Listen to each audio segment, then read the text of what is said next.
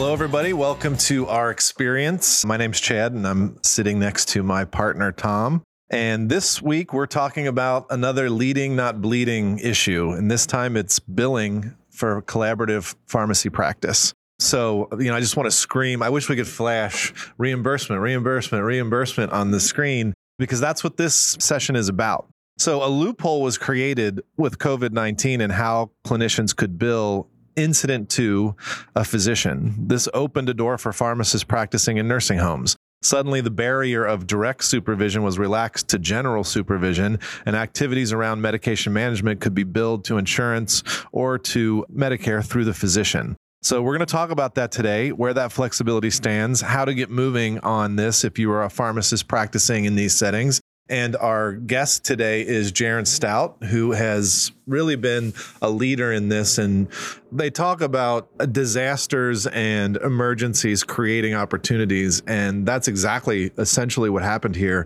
And people that are prepared can take advantage of that. And that's, Jaron, I feel like that's what you did. You saw an opening and you drove through it to better the care for your patients and to create an opportunity for yourself as a pharmacist, and subsequently something you can share with other pharmacists. Absolutely. Yeah, it's been a great opportunity, an unexpected one, and it's opened up a lot of doors and given us an opportunity to prove that, direct supervision may not exactly be a full requirement for long term. So yeah, and just to explain to the audience what that means, we could always bill incident to. So if you had a relationship with a physician, you could bill some services through that physician, and then that physician would get reimbursed and then pay you for your services. But in order to do that, you had to be in the building with that physician, which we all know as consultant pharmacists in nursing homes that it's not common that you happen to be in the building at the same time, and it's not routine. And then there was another caveat to that, which was if you were in the building at the same time and you wanted to bill your services, you could do it as long as that physician wasn't billing on that particular patient that same day. So that created some logistical barriers around whether or not pharmacists could use this to create a revenue stream and get paid for their services. When COVID hit, because we weren't going into nursing homes and we were doing a lot of things with telephonic and telemedicine, they relaxed that to general supervision, which meant the pharmacist could perform their service and bill for it as long as they had a way of getting in touch with the physician electronically. And that's called general supervision. And that's the thing that we would like to hang on to going forward, so that these opportunities could be established between physicians and pharmacists, and these billing methods could work to create a revenue line. Is that a fair description? Absolutely. That's a fair description. And I also want to, add on to that to clarify what these flexibilities have done and what they don't include. But first of all, these flexibilities are in place through the end of the year. The PHE has expired, but the flexibilities in place from the PHE expire at the end of the year. That being said, there is still some talk about extending the general supervision flexibility to the end of next year. That is a possibility. And there's still also some talks of making general supervision a permanent change. So they're still in talks, and they have plenty of time through the end of the year to kind of figure that out. But another thing that a lot of people mix up as far as these flexibilities go, the flexibilities, like you said, include general supervision. So it made it so that we didn't have to be in the building at the same time. And if you think about how NPs and MPs function in nursing homes, they never show up on the same day because it doesn't make any sense. Because like you said, you can't both bill for the same patient on the same day. They always schedule so that they're never in the building at the same time. But when you do incident to, you have to be in the building at the same time, thus creating more barriers where you have to coordinate heavily to make sure you don't overlap and see the same patient. Now, another thing that a lot of people have misunderstood about incident to is the flexibility of whether or not pharmacists were able to do it in the past prior to the flexibilities. And that's a common misconception, because the incident to rules specifically state that auxiliary personnel can be delegated these visits. And a lot of people think that pharmacists were not previously considered auxiliary personnel, but that is actually not true. And I want to make this very clear, because this is unfortunately very frustrating, because this is something that was clarified 9 years ago. So, and ironically, it wasn't even pharmacists who requested this clarification. The American Academy of Family Physicians had members of their organization reach out to them and say, hey, we hired a pharmacist as part of our medical group to perform incident 2 visits. But when we looked at the regulations, it says auxiliary personnel and it doesn't include a pharmacist. But it does say or other. So they reached out to their professional organization, AAFP, and AAFP reached out to CMS and requested clarification. And they went publicly on the record to answer their question saying, yes, a pharmacist is auxiliary personnel. So here we are 9 years later, and as a profession, we haven't done anything about it. And still, nobody within our profession, hardly anybody knows that it's an available opportunity for us to seize in collaborating with physicians. So now that the flexibility is in place, it allows us to stretch outside of just clinics. And now we can stretch this into nursing homes and make it scalable and take our profession of pharmacy consulting in nursing homes to the next level, something we're long overdue to do. No, I totally agree. And with respect to the time frame of when the flexibility might end, I think the audience should understand that this telemedicine flexibility is not specific to pharmacists. So there's a groundswell of support that some of the things that were delivered via telehealth during the pandemic were good things and should continue. So I think there's a very high probability that they will allow telemedicine and general supervision to continue indefinitely. The real key there is just to make sure that it does outline areas or does specify that pharmacists can be part of that. And I think that there's a high probability of that. And then ultimately that leads into your comment, Jaron, that it exists. So let's do it. And how do we teach people that it exists and let's do it?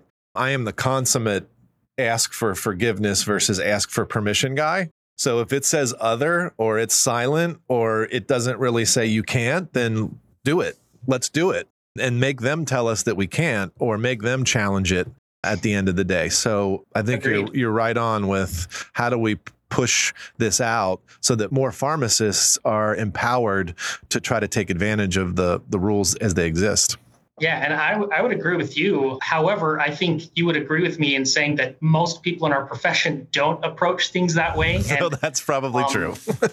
And, I think that when you look at the regulations, there's actually a lot of pharmacists who work in a clinic setting, and are able to bill incident 2 services, but they never, ever bill for high complexity codes, meaning, for instance, that they can do a 30-minute consult with a patient and then only bill for 10 minutes of that because they're afraid of billing too high of a complexity or for too much time, because they're auxiliary personnel. With that in mind, when you look through the Incident 2 regulations, there is nowhere in there at all that says when performed by a pharmacist, Incident 2 services can never be billed for high complexity codes. Nothing even remotely stating that is available in those regulations. So there's really no reason for us to be so overly conservative and afraid of taking advantage of these opportunities and letting our services shine and show themselves. Well, and I recently had a meeting with Lee Davidian, who is helping us with this effort in the coalition, working with you and working with ASCP. And she described it she's an attorney. She used to work for ASCP a number of years ago, so some of you might recognize her name.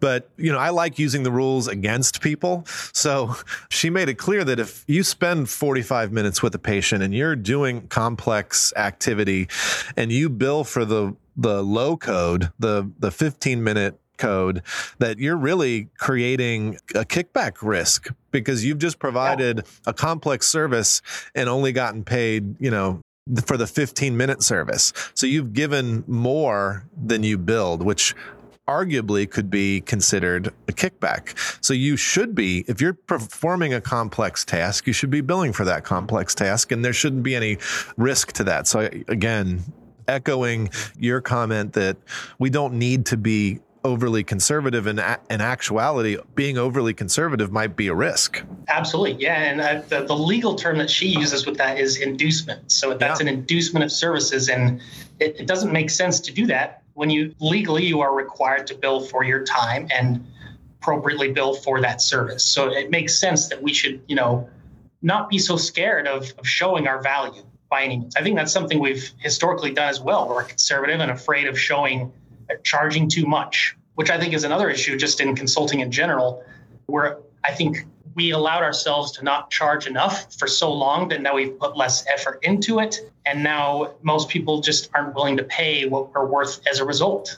And, that's probably just my opinion. Maybe not everyone will agree with me on that, but in my experience, that's what I've seen. So, Jaron, let me ask you, I come from an operations background. Many of our listeners are operational people and haven't spent that time in a clinic or consulting. And then we have some people that obviously are trying to get into long-term care. Maybe they're combo pharmacies trying to find creative ways to generate revenue. So can you get even more basic for me on kind of breaking down what type of services that we're talking about and what type of revenue could a pharmacist look at billing? Okay, so when talking about Incident to services, this is kind of the higher end of available opportunities we have to collaborate with physicians and perform billable services.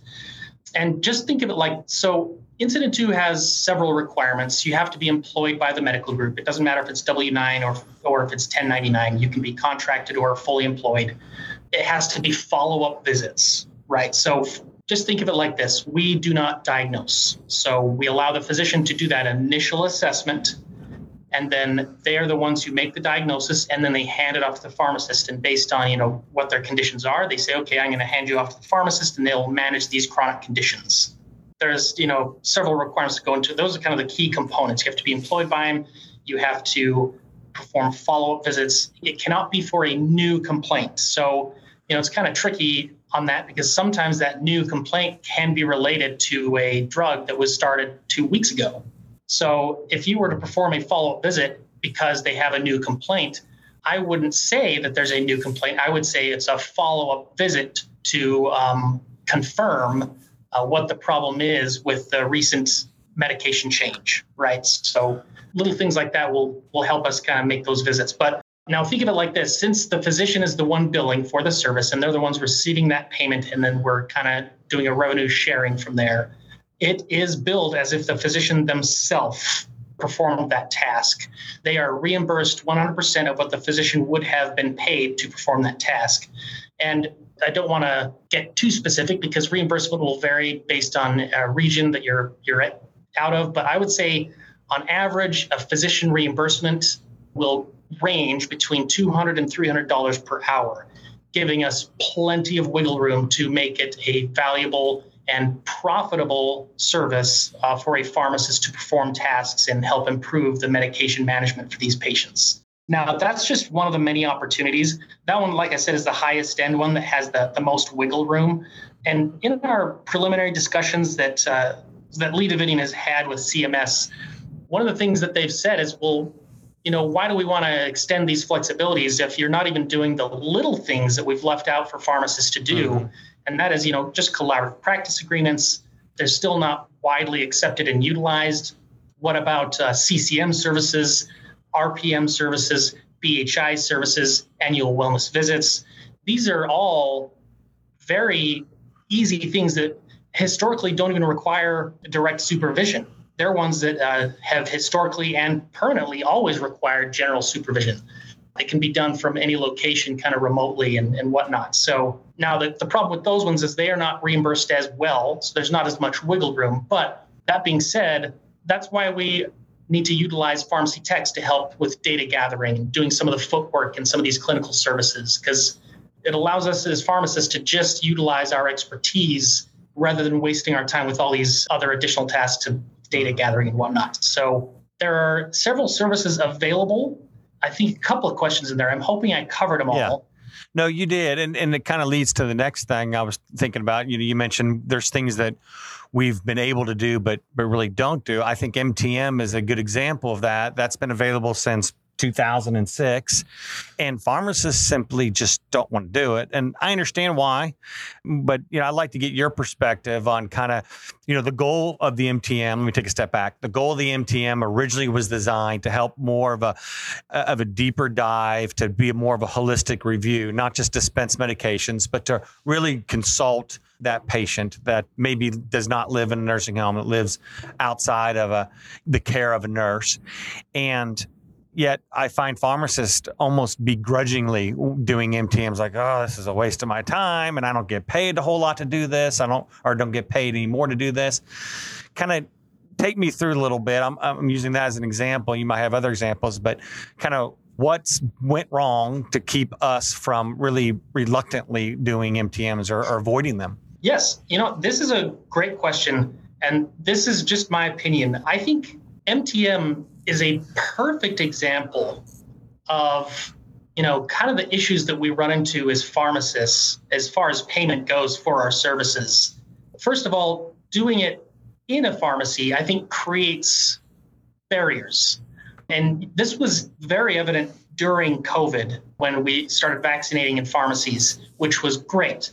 But now we have quotas to meet while giving vaccines at the same time. And it was creating a lot of burnout. So having the dispensing duties and then having MTMs added on top of that was a big ask for a lot of pharmacies. And second of all, one of the bigger issues that we run into is that insurance companies, because we've historically not performed services, insurance companies really don't know what we're worth or how to pay us. And I think that's one of the bigger issues we run into with trying to get provider status is even when we get it, I'm not convinced that in a lot of situations we're going to get paid up to the market level services that we would be providing. And MTMs are a perfect example of that. A lot of pharmacies were unwilling to do it, A, because they had dispensing duties to do, and it conflicted with their time of dispensing and the time they had to commit to do that to meet their parameters and their requirements and their quotas. But then they also had to add that on top of it. And so they didn't have quite the drive to do that because of the payment on top of the fact that it was hard to squeeze into their busy schedules. So those are, in my opinion, those are the two big barriers that really were created with MTMs.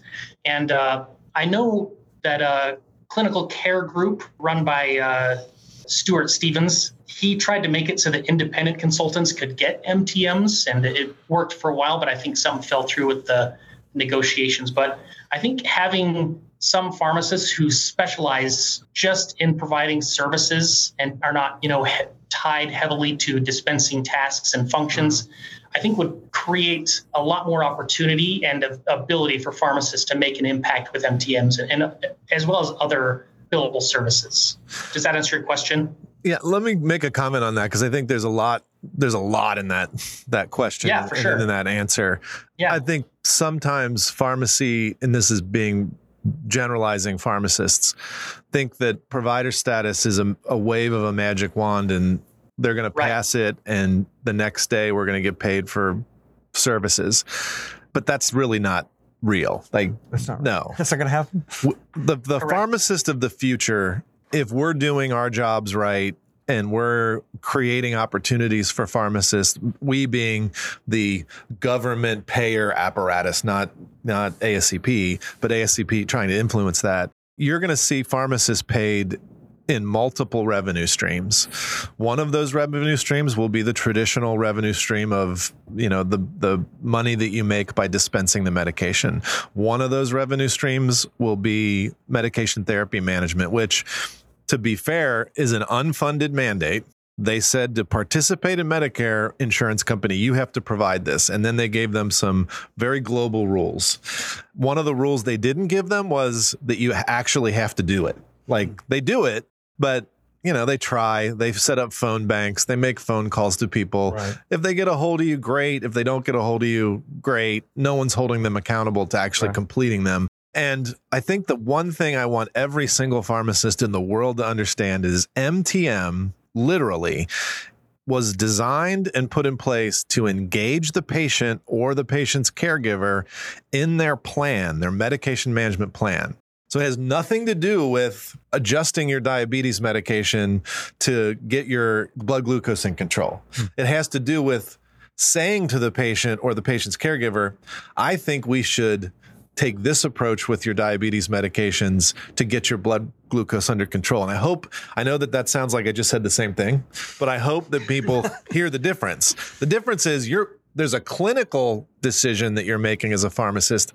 That would be billed as an incident to a physician function. The MTM is communicating that plan with that patient and that caregiver. Those are two distinct different things. And I'm going to make one more distinction for pharmacists that work in skilled nursing facilities. Your role in a skilled nursing facility, you are the guardian of the profession of pharmacy in that skilled nursing facility. You are responsible for the storage of medications, the handling of medications, the administration of the medication, the process by which nursing homes order medications and get their medications delivered. And then you're responsible for a set of regulatory requirements that may have some sort of attachment to clinical. So you're responsible to make sure antipsychotics are dose reduced on a routine basis, that there's good rationale for those medications. It is not diabetes management, chronic care management. That's really not what MRR is. It's not. So when we get into discussions about incident to billing, MTM, getting paid to deliver a vaccine, all of these layers of revenue are all separate and distinct and can all be piled on to create a wonderful opportunity for pharmacists. But that is ultimately super highly complex, which is why we have gerunds out there leading the way and discovering it all so that we can go out and educate on it. Because I get the question all the time, well, you're already doing MRR, so why would you need to bill incident to? No, we're not. That's not the function. Now, you might argue later if Jaron's generating $100,000 a year through incident to billing and he's generating his normal, drug regimen review charges as, per bed charges for consulting to that nursing home, that maybe those need to be less because, it's really just focusing on storage, handling, and some of those aspects. And the clinical piece is being reimbursed by incident to, and the communication with families and caregivers and patients is being reimbursed by MTM. You could argue those things, but they're distinct. Yeah. And they're different. Well, they're different. They're layered. They're different payers. Yeah. So you could layer those on top of each other. And now, for that 1 hour, you're getting not just the consulting fee that you're charging the nursing home, but you're getting the MTM fee, and then you may be getting the incident to, fee, and can really make the most of that hour or that day. The $1.73 billion question, Jaron, is... And I only say that because that's the cost of the ECAPS legislation that gives pharmacists provider status with context in testing, treating, and vaccinating. But so that question, that $1 million question is, all these things exist. Are we already providers? And shouldn't we be using all these mechanisms to generate revenue? Absolutely. I think we have to use any stepping stones we have available at our fingertips to prove our value so that we can expand and take our profession to the next level. And I think one of the things that you were touching on there is just diversification. We need to diversify our revenue streams within our profession to make ourselves more valuable to the healthcare team in a collaborative effort. And, to what you were saying, in a perfect world, a pharmacist, does their chart review and submits it to the medical director with a recommendation. And that medical director, in a perfect world, would take that recommendation and generate a billable visit out of it. Yeah. Now, incident to just allows us to do that for them and then come to them and say, here's what I found. I discussed it with the resident, and here's what we can do to fix the problem. And bam, it's all done on their behalf, and they profit from it as well. Right. So those are two different services. And I will say that is something, if we want to take on these services, CCMs, annual wellness visits, incident to services, we just need to have clearly defined protocols of what tasks and what services we are going to perform under each specific billable service. And that way we show that each one is separate and distinct from each other and that they are billable and not double dipping. Yeah. So I'm gonna ask a different $1.73 billion question. And I'm gonna leave MTM out of it because there are some complexities with MTM that I don't think have really been solved for the skilled nursing environment yet. But we're getting paid for consulting, doing our DRR, MRR, however you want to call it. There's an opportunity with Incident to billing. Can you, Jaron, right now, sit down with another pharmacist and lay out, here's how your practice should work and could work. And at the end of the day, you will be able to do this, get paid a commiserate salary with a pharmacist and feed your family, and it works.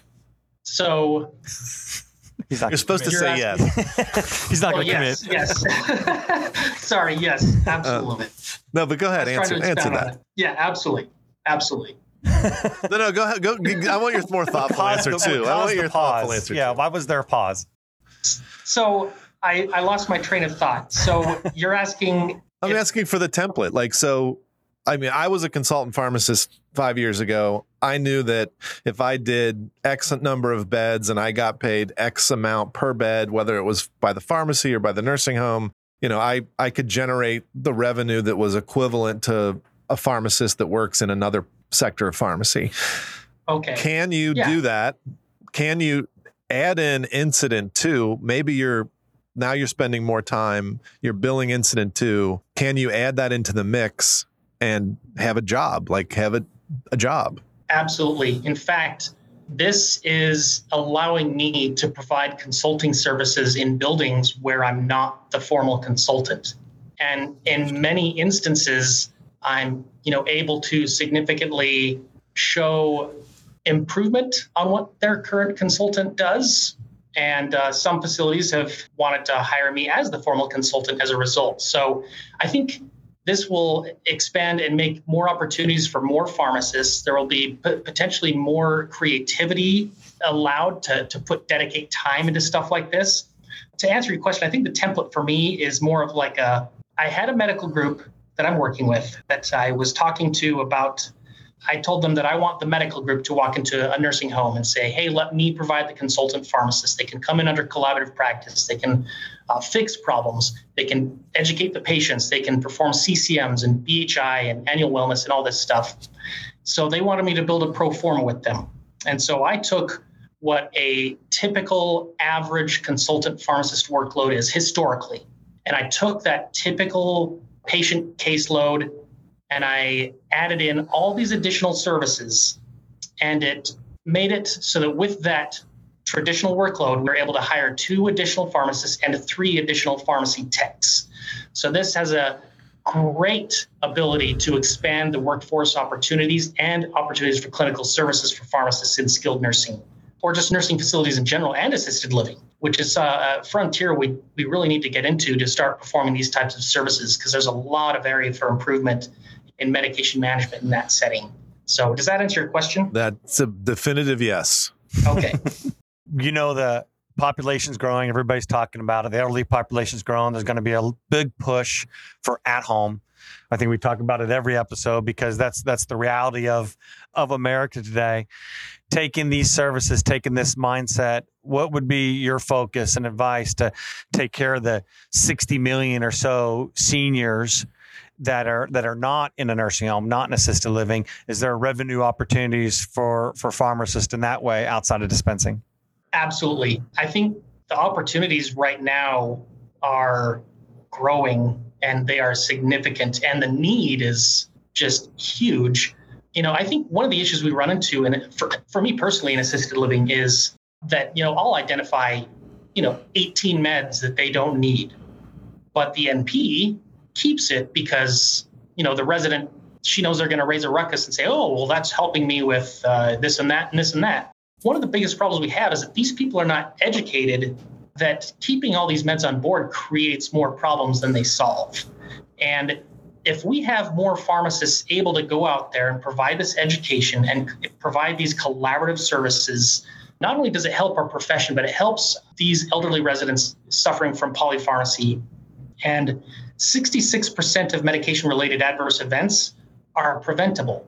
And, I know many people have probably heard me say that way too many times, but I think that's just significantly shows the area of improvement that we as pharmacists can make that we are not currently making. And, I think if we can do these collaborative services in these nursing homes, in these assisted living facilities, it once again shows our value and it provides more opportunity and it helps our profession in general. So I don't know if that fully answered your question. But we'll go a little bit further beyond even the institutional of the AL maybe IL or at home. That's right. Yes. So good point. And yes, there is another coalition as Chad is running and taking the lead on, long-term care pharmacy at home coalition. And, collaborative services such as this will provide us opportunities to provide what has traditionally happened in nursing homes for a consultant pharmacist. Now we can start doing that for people who are at home because of the fact that these nursing homes are going to be overloaded and we won't be able to have enough beds to put everyone who needs long-term care in a long-term care facility. So collaborating with these physicians and providing these consulting services for people who are at home will be a growing need and a definitely growing opportunity for us to shine and show our value. How that's going to work, I think we're still kind of sorting out, but that's an exciting aspect that for me personally, I think that's an exciting future to look at and kind of come up with some creative new ways for pharmacists to shine and make an impact. Well, I've always felt that residents of nursing homes have a far better quote unquote pharmacy experience than people that don't live in nursing homes, which is sort of the antithesis of what everybody thinks about a nursing home. They're like, oh my God, it smells like urine. They're horrible places. No one wants to go there.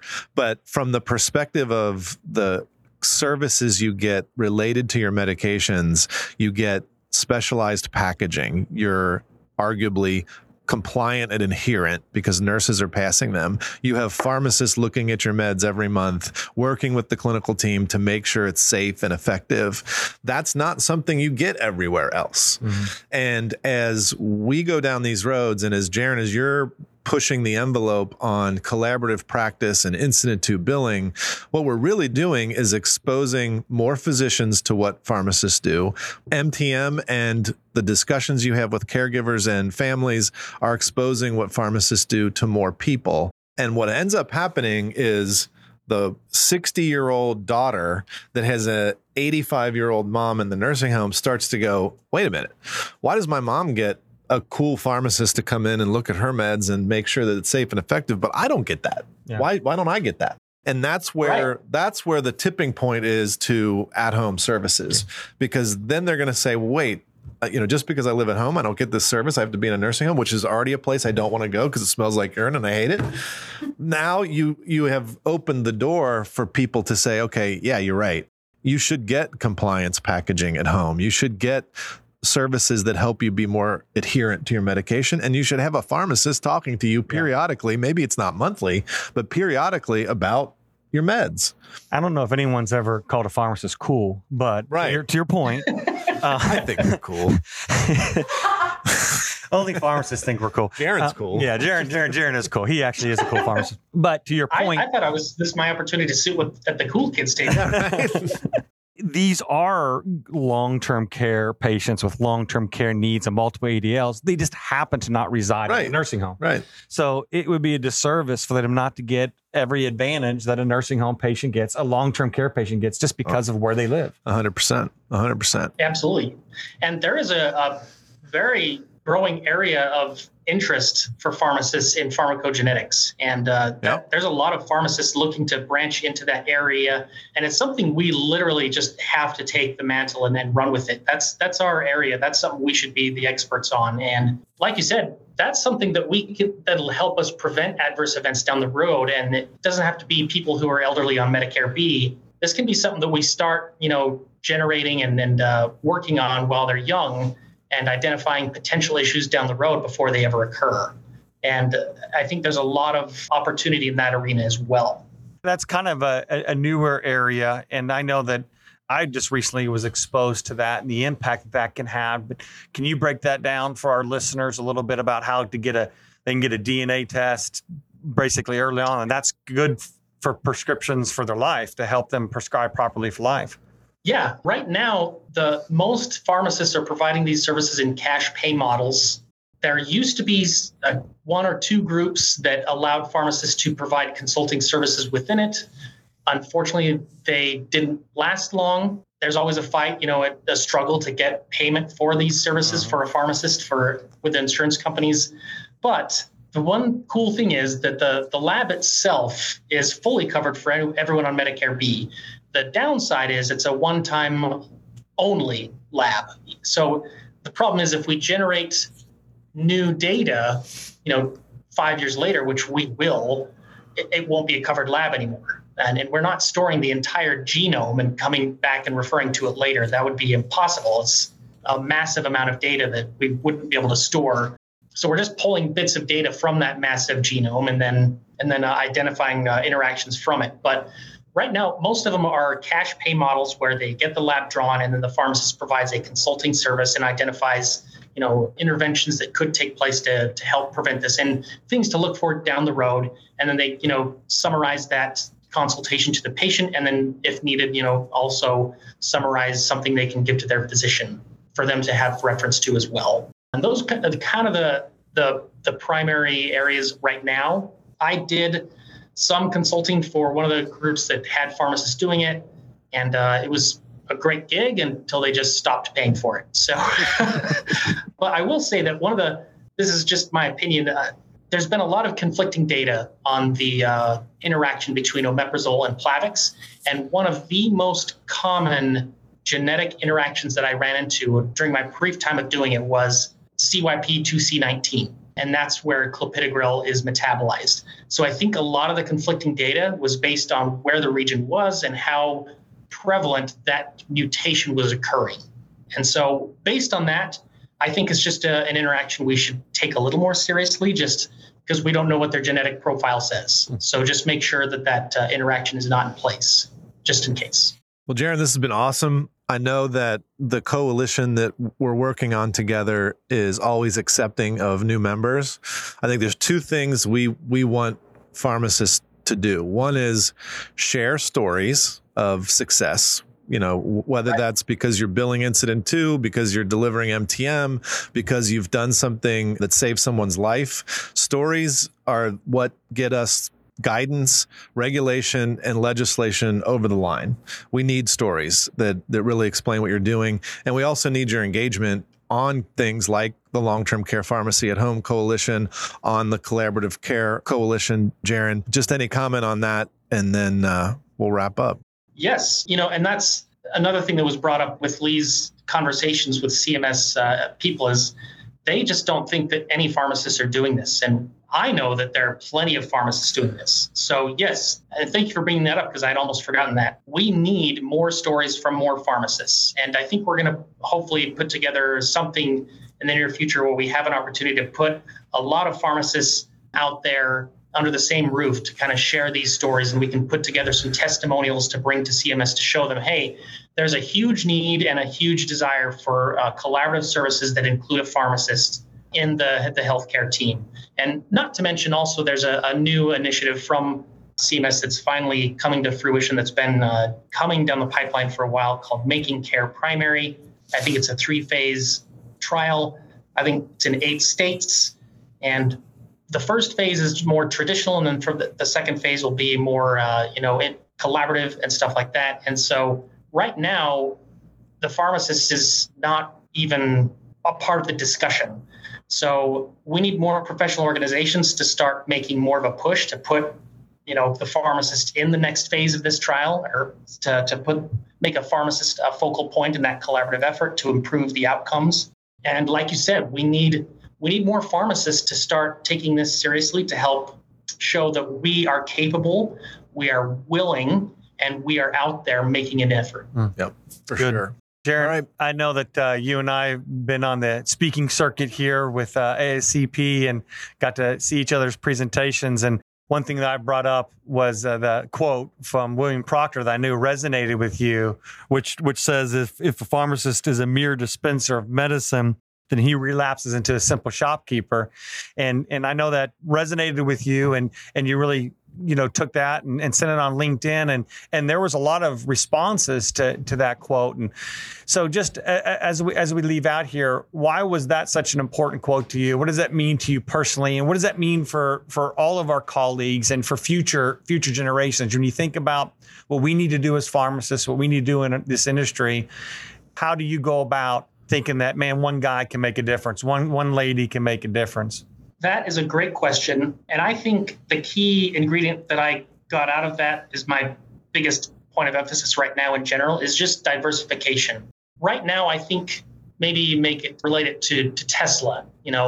Historically, the automotive industry was very archaic, very stuck in its way. And I think in a way, pharmacy has also become somewhat archaic and not willing to branch out of the world of strictly products, which is a wonderful thing that has been a great backbone to our profession for a very long time. But I think we've gotten in a rut where we are only thinking about products.